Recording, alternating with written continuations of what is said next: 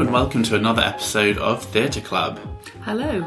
You might recognise that voice. It's one of our guest hosts who've been on the podcast before. It is my mother, Catherine. Yay, welcome. No Madeline today, so it's just me and my mum. We've been to see a show last night together, which was Bells and Spells at the Coronet Theatre. And today we're going to see The Boyfriend at the Menier Chocolate Factory. And I have also been to see A Christmas Carol at the Old Vic, which is currently running, and Fairview at the Young Vic. Let's start with a top tip, though, which I will do this week.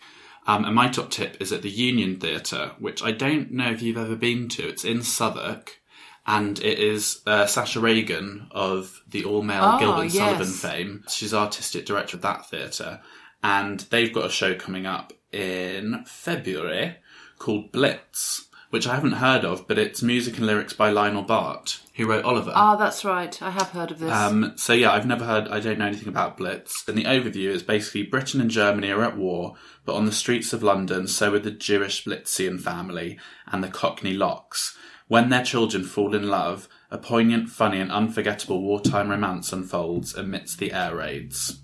So it almost sounds a bit like a kind of take on a Romeo and Juliet style story of star-crossed lovers. He wrote it in 1962.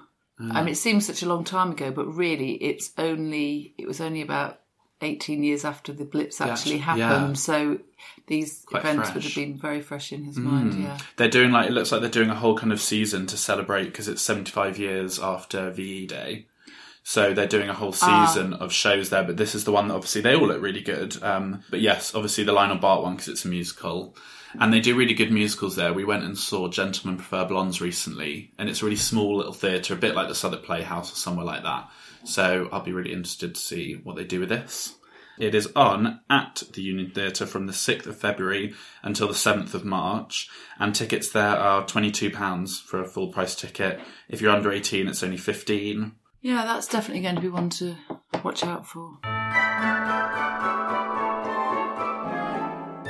So I'm going to do my first review, which was A Christmas Carol at the Old Vic. And this is a production directed by Matthew Warchus, who's the artistic director of the Old Vic.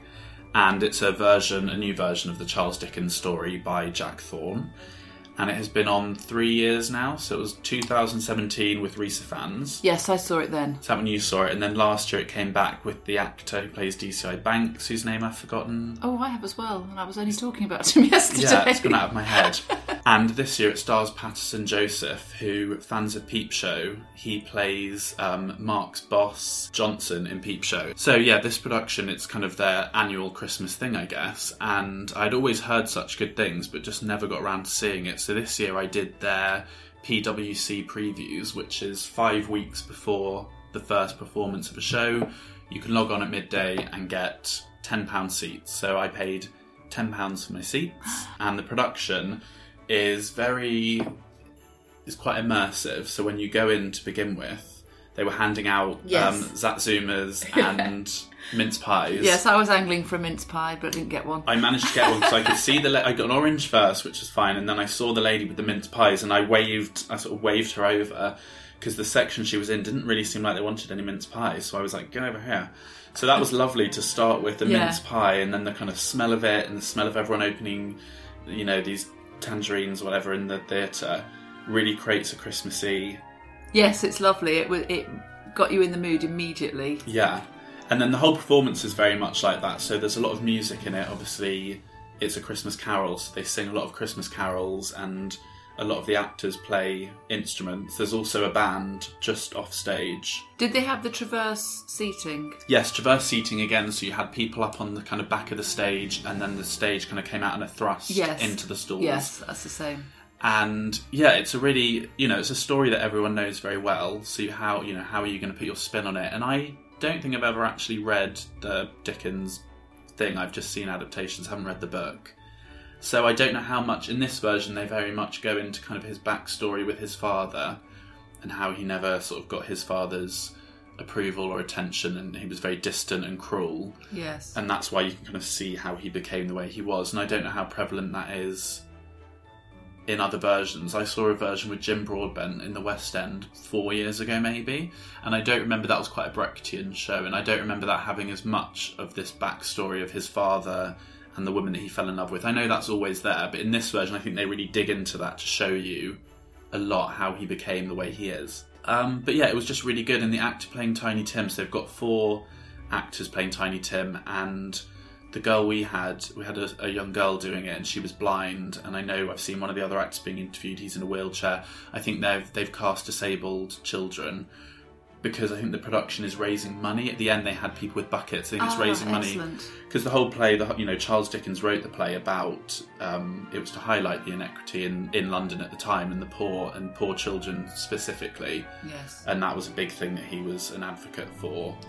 For charitable work. So I think that's a really nice idea to have children with disabilities in the role. Yes, it's nice to see any mixed ability really. Production, yes. Yeah, I remember it being a very well paced play.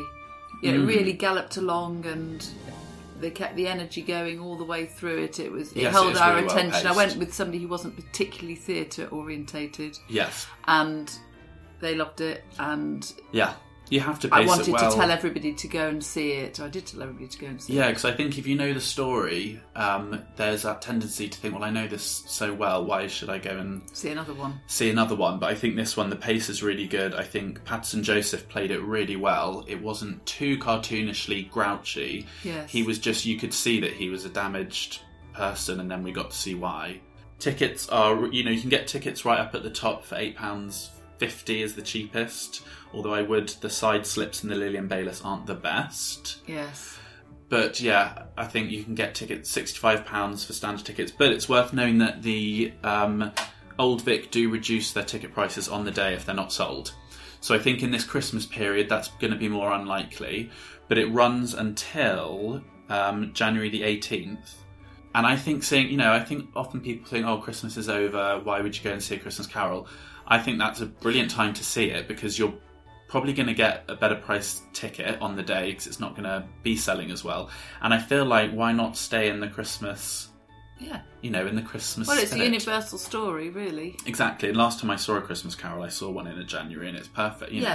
It's a great time to see it. So you've got till the 18th of January to see that. I remember you saying that when you saw it, you cried. So I kept thinking, oh, which bit would that be at? And there were a couple of moments which I won't spoil, but then I thought I knew the one that you cried at, and then at the very end I was like, oh no, that was it. Yeah. That was definitely the moment. And me and my friend April, who I went to see it with, we were both kind of tearing welling up. Yeah. It is just really beautiful, and they do some really, again, I won't spoil it, but the ending, it builds and builds and builds, and then the ending is brilliant. Yes, that whole glorious. End scene is really magical and exciting and kind of worth the price of admission. I'm going to go again. You've talked me into it. That ending is really, really exciting, and just how you need the ending of Christmas Carol to be, because that ending has to be so celebratory. Yes. When he comes round, and they just absolutely nail that. Yes. That atmosphere. Oh, good. I'm glad. Yeah, I can see this coming back every year, and I know people that have seen it through each year, and I would definitely go back next year.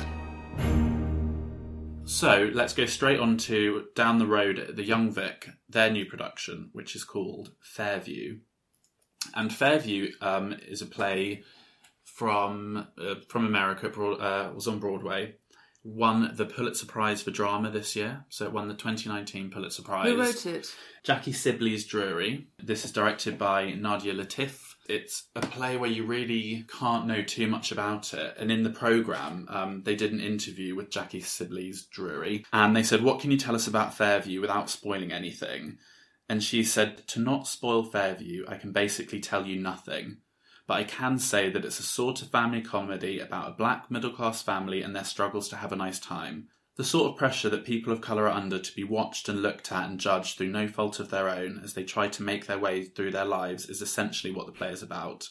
There's something that people of colour deal with in both big and small ways constantly. So yeah, it's all about race, and it starts off with this very sort of basic family drama, and it's quite funny.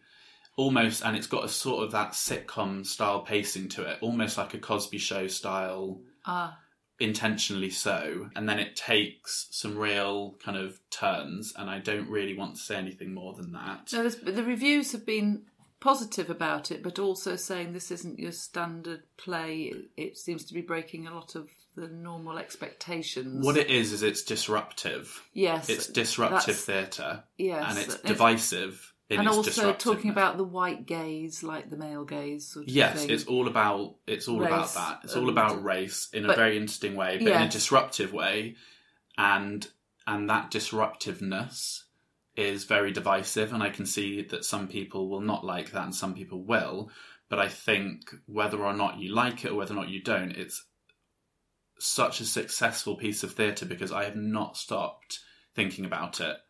And I just want to talk to people about it all the time, but I can't, I don't want to talk about it to someone that's not seen it because you have to have experienced it. That's exactly what I've been hearing, that it has this huge impact.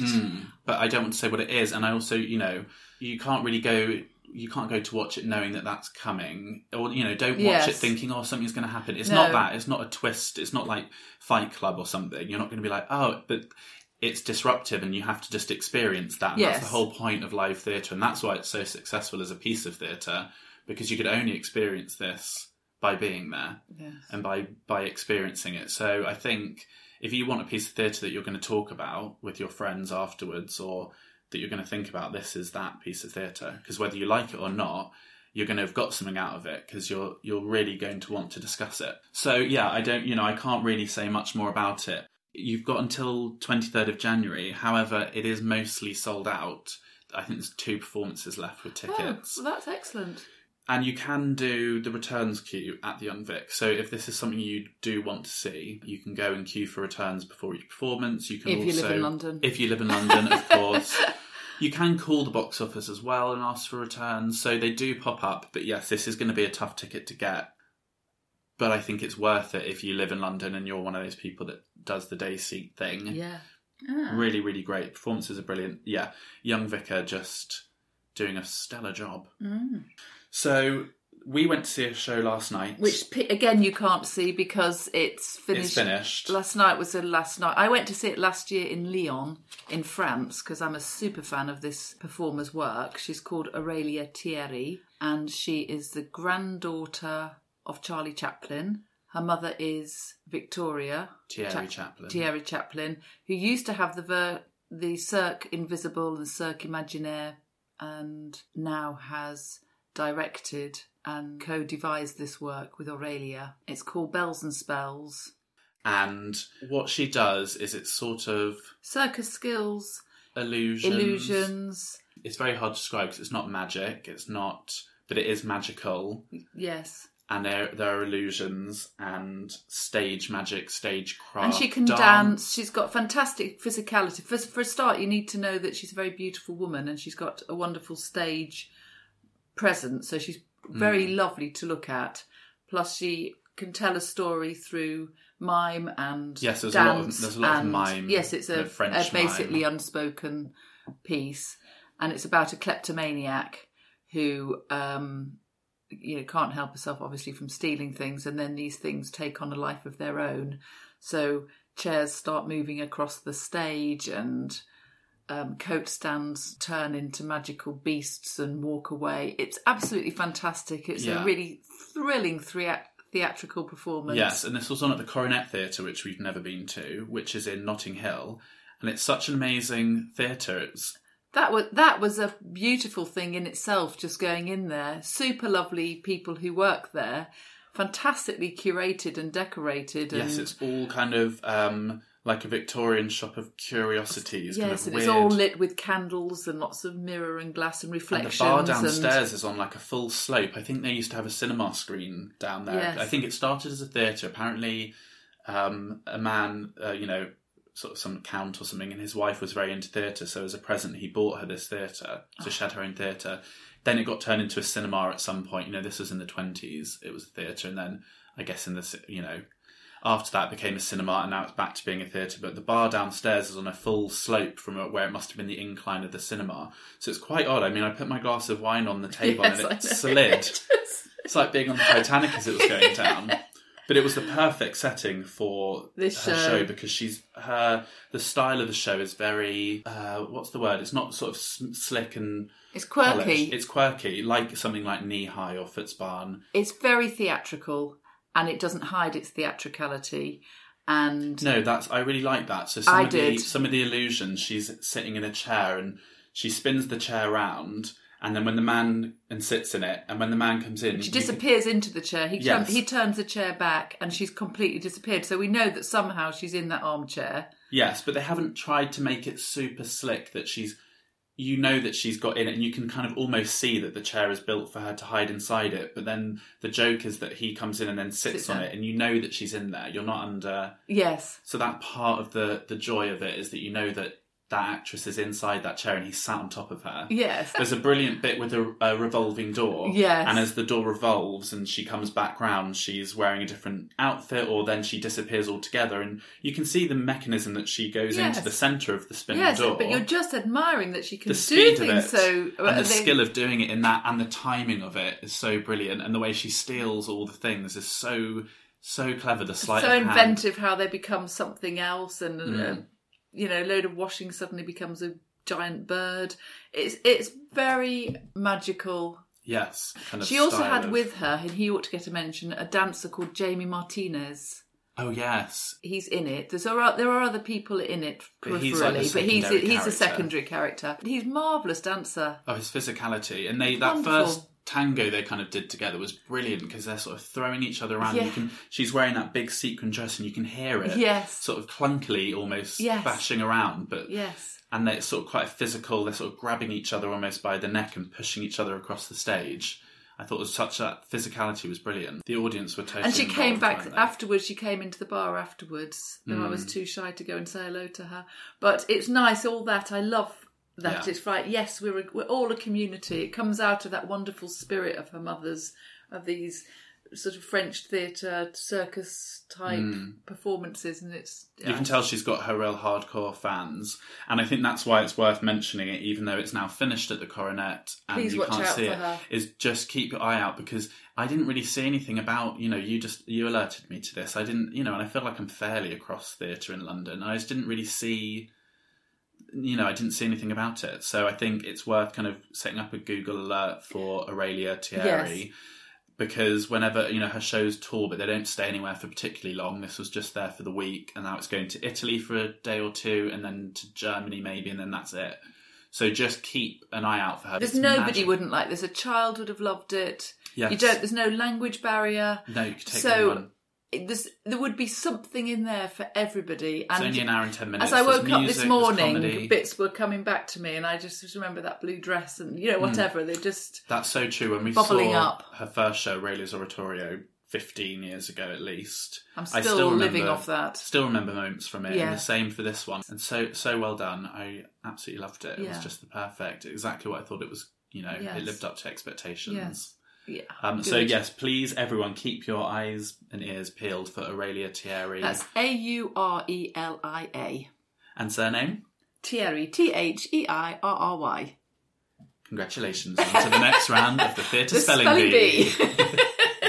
So set up a Google alert. That's what I'm going to do. Although sometimes I've got one set up for Jenna Russell, because obviously people who listen to this know that I'm obsessed with Jenna Russell, and I just like to know as soon as she's cast in something, I get a Google alert. But there is also a Jenna Russell in small town Wisconsin who's on a high school netball team. So I get regular updates on how a high school netball team are doing. But set up a Google alert for Aurelia, because when she comes back, you have to go. It's such an experience. Yes.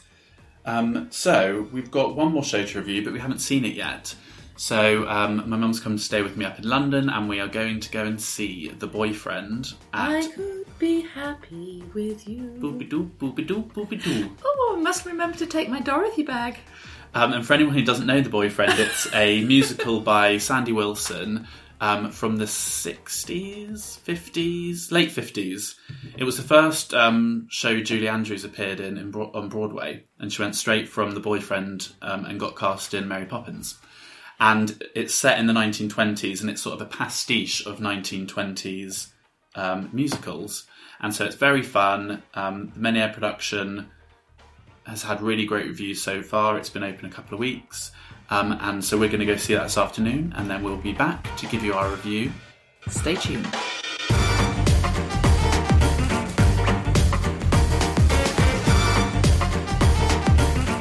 So we are back from the Menier Chocolate Factory, where we have just seen the Sunday matinee of Sandy Wilson's The Boyfriend, which actually I've since found out was from 1954. So I thought it was the early 60s, but even older than that. So 54. So only 20 years after the musical is set. It's set... Well, give people a little idea about what the story is. Okay, it takes place in Nice. It's so much nicer in Nice. In a girls' finishing school run by a Madame Dubonnet. The girls are 17 or somewhere thereabouts and all destined to marry well and have a lot of fun along the way. And the main character, Polly, is the daughter of a millionaire but wants to find a man who'll marry her for herself. And it's just the frothiest, loveliest, silliest story. Yes, the story's really neither here nor there. It's just a fun... it's just a vehicle on which to sing some lovely songs, have some great dancing. And the songs are so good. There's just one after another of fantastic songs and beautifully performed. Yes, they're brilliant because they're written as 1920s pastiche, but not pastiche in a mocking way, in a homage, sort of loving homage. So yes. The best he's tried to write the best 1920s style songs he could, and they are great, aren't they? So I'd forgotten some of them because we grew up listening to it. Yes, but there's just so many, and they're so fun and. They really, I thought, sort of got everything out of them they could in terms of the dance routines, and they did a lot of reprises of each bit of song with an extra bit of dance or an extra, so you really got it was a very crisp performance. They had a wonderful set, fantastic costumes, but all the singing was crisp, the diction was fantastic. Yes, let's just mention the creators first. Okay, so we've got director Matthew White. The choreography and the associate director was Bill Deemer, and I thought the choreography was brilliant, and the designs were Paul Farnsworth. And who was the musical director? Because the band were wonderful. Yes, Simon Beck. The band, and the set was brilliant, and the band were kind of in a little almost gazebo off to the side, weren't they? And it was all lovely. It looked like those 1920s postcards of Nice. Yes. Very blue and white, like the poster, if you've seen that, Art Deco-y. Yes. And the whole set looked like that, really crisp and lovely, and not too cluttered. No, it was very elegantly done. And for a small theatre, they always use that space so brilliantly. Oh, it was wonderful the way they travelled around it. And and like you said, the cast were brilliant. We were right on the end of a row, if you like, in the worst seat in the house. But we had fantastic views, and the actors really kind of played to everybody, so you never felt that they had their attention diverted just to the main people, and it was really very good. Yes, and the cast were brilliant. Amara Okereke, who we saw in Oklahoma in Chichester, and she's been in Les Mis. She played Polly Brown, and Dylan Mason played Tony. And they were both great. They're not the most interesting characters in it, actually, because they're the more straight, romantic couple, as is always the case in these things. But I thought they both did it. They both sang beautifully together, and that's kind of their main job. Some of the voices blended so well together. The Hortense character, she had a wonderful voice. Yeah, some really strong voices, really strong. And when she did the duet with Polly, that was their voices blended beautifully together. As did Janie D. She played Madame Dubonnet, and her voice, they sang that lovely song at the end. Yes. They both sounded brilliant together. Yeah, they were very And Ade Edmondson was in it, from The Young Ones, and he was very funny, as you'd expect him to be. He did a good turn, and I don't think he upstaged anybody. Or No, I think he was perfect. Yeah, I think he was perfect. Izzy Van Randwick, who played his wife. And they did a good kind of twist on that, because his character's an old sort of... Roue is a new word of the day. So sort of, a dithering old kind of comic character, but sort of lecherous. Bit of a lech, over the young girls. And in the original, he sings, "It's never too late to fall in love with one of the young girls." And in this version, they've done quite a good twist on that, so that it doesn't seem as jarring. Yes, in this modern age of Me Too and everything, it could seem sleazy, and I think they stayed on the right side of that completely. I think they managed to... And then everywhere else in the story where, young girls just wanting to marry rich men sort of thing, they played that with the right tone and levity for it to not seem problematic, I didn't think. Yes. Because it's such a silly, fun musical. Yes. And yeah, I thought everyone in it was brilliant. Such a strong cast. All of them. Very watchable, all of them. But I particularly liked Annie Southall. Oh, yes. Who I'd seen at the Guildford School of Acting. And she did a marvellous... Griselda, is it, in Cats? No, I think she was Rumpelteazer. Rumpelteazer, was it? I can never remember. Okay, so many ridiculous names in Cats. Yeah. And I remember spotting her then, many years ago, and just thinking, wow, that girl's got a lot of star quality. She really stood out from a fantastic cast then. And to see her then, I suddenly went, oh, I know who that is. It's great. I recognise her. It? Yes, it was and wonderful. She stood out for me too, actually. When you mentioned it, I kind of knew who you meant, because she did have a great face and real energy. Yes. And was always just finding someone in the audience, Yes, she delivered everything in a really brilliant way. Yeah, they were all triple threats. They could all sing, dance and act. It's a brilliant production. I think this won't be for everyone, because some people find this too old-fashioned. But they did it so well, and they... there's real skill in making something look that easy and look that fun. Yes, I would really tell people to see it. And the matinee on a Sunday is at 3:30, so you're out by 6. Yeah, it's really good. And it's excellent. Yeah, tickets are still available. There's sort of limited availability up until Christmas, but then there's definitely tickets available after that. And, I mean, the Meniere is a little bit more expensive because it's such a small theatre. So tickets are kind of £42 or £49. I would say, obviously, try and sit as close into the centre as you can. If you look at I don't know what you call that staging, it's on two sides. So go in the middle of the triangle, as it were. Which we didn't. No, we were on the outside of the row, but it's okay. £42 is a little bit more than I would spend on another theatre show. But for the Meniere, I kind of usually make an exception because the productions are so brilliant, and we liked The Boyfriend, and it was a birthday present. It was my birthday present. So thank you very much, Alice. Thank you very much, Oscar. You are welcome. It's a shame Alice was in Australia and couldn't come as planned, but she would have loved it as well. Oh, just a really good fun, a brilliant show to take family to. If you're looking for something to do in January, I think this is brilliant. A bit more expensive, and for all ages. Oh, for all ages. It's just such good fun, and it's performed so well. I think just seeing people at the top of their game, doing musical theatre so well is just really fun to watch, isn't it? Yeah. So highly recommend this. Yes. Highly recommend. Absolutely, 10 out of 10. So, thank you, Mum, for joining me, because Madeline wasn't available this week at all, so it's great that you've been able to stand in. It's great that we've been to see 2 shows together to talk about. Shall I recap everything we talked about in the episode? Yes, do that. So my top tip was Blitz at the Union Theatre, which is the Lionel Bart musical that starts in February next year. Then my first review was A Christmas Carol, which is on at the Old Vic until January the 18th. Still availability for tickets for that one. Then there was Fairview at the Young Vic, which tickets are basically all sold out for. So that's one that if you want to see it, you're going to have to do the day seat queue. It's going to be a challenge, but whether you like it or hate it, it's going to be a show that you remember for a long time. And then we went to see Aurelia in her show, which was called Bells and Spells, Aurelia Thierry, which unfortunately is no longer on, but we wanted to mention it because we just think she's magical and wonderful, and keep your eye out for her because she will come back to London at some point. Yes. And if she doesn't, you have to, do what my mum does and go all the way to Lyon just to see her, because it's really, really worth it. Yeah. And then, of course, The Boyfriend, which runs at the Meniere Chocolate Factory until the 7th of March. Tickets available. They start at around £42. Unless you can get concessions, if you're eligible for concessions, and they are £39.50. Yeah, some really good shows. And do you know what I want to see before Christmas is White Christmas. Oh. There's a stage production, and that runs until kind of the 8th of Jan, so I just don't know if I'm going to find time to squeeze that in, but I would really like to see it. Where's that on?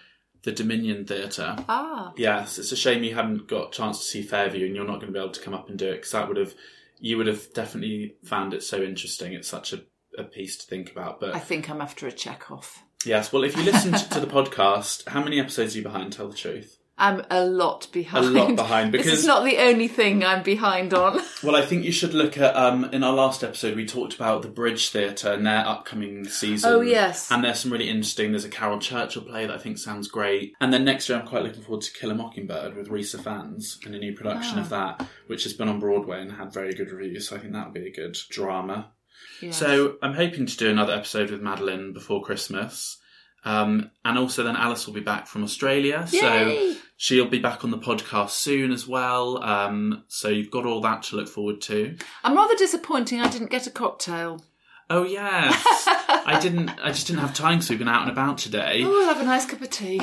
But do you know what my cocktail recommendation is for Christmas? Yeah. With the Christmas period coming up, and in the next episode we do on before Christmas, I will make a cocktail using this. But my number one Christmas cocktail recommendation is a mulled syrup. So sugar, half water in a pan. I use brown sugar. And then add a cinnamon stick, peel of an orange, some fresh ginger, clove, star anise, juniper berries, some raisins if you want, and just lightly simmer that till it comes to a kind of a boil, and then it turns into a lovely, and then just leave it to infuse. And then that syrup you can use in anything. You can make a mulled margarita with tequila and grape juice and that, or just anything. You can heat up some whiskey and add a shot of that for like a hot toddy. It just creates a Christmassy... For any drink, and a lot of drinks have to use a sweet element to balance out the lemon juice, whatever else you're using. Use the mulled syrup over Christmas in a variety of drinks. It's so handy to have. I just make a big jar of it. And then we can, you go on a lovely wintry walk. Okay. And in a thermos, you just heat up some rum and apple juice and a shot, a big slug of that syrup. And then you've just got a really lovely Christmassy... That's what we'll do on Boxing Day. But thank you so much, Mum, for podcasting with me. Thank you for inviting me. I've had a fantastic weekend. And when you start listening to the podcast again, and in 6 months you'll catch up and you'll be able to listen to yourself back. Oh Lord. I know. And until next time, don't forget to follow on Instagram at Theatre Club Podcast. Don't forget to subscribe if you haven't already, and if you have friends who are theatre fans, please tell them about this podcast. Thank you very much for listening. And happy Christmas. And until next time, this has been Theatre Club Podcast. Goodbye.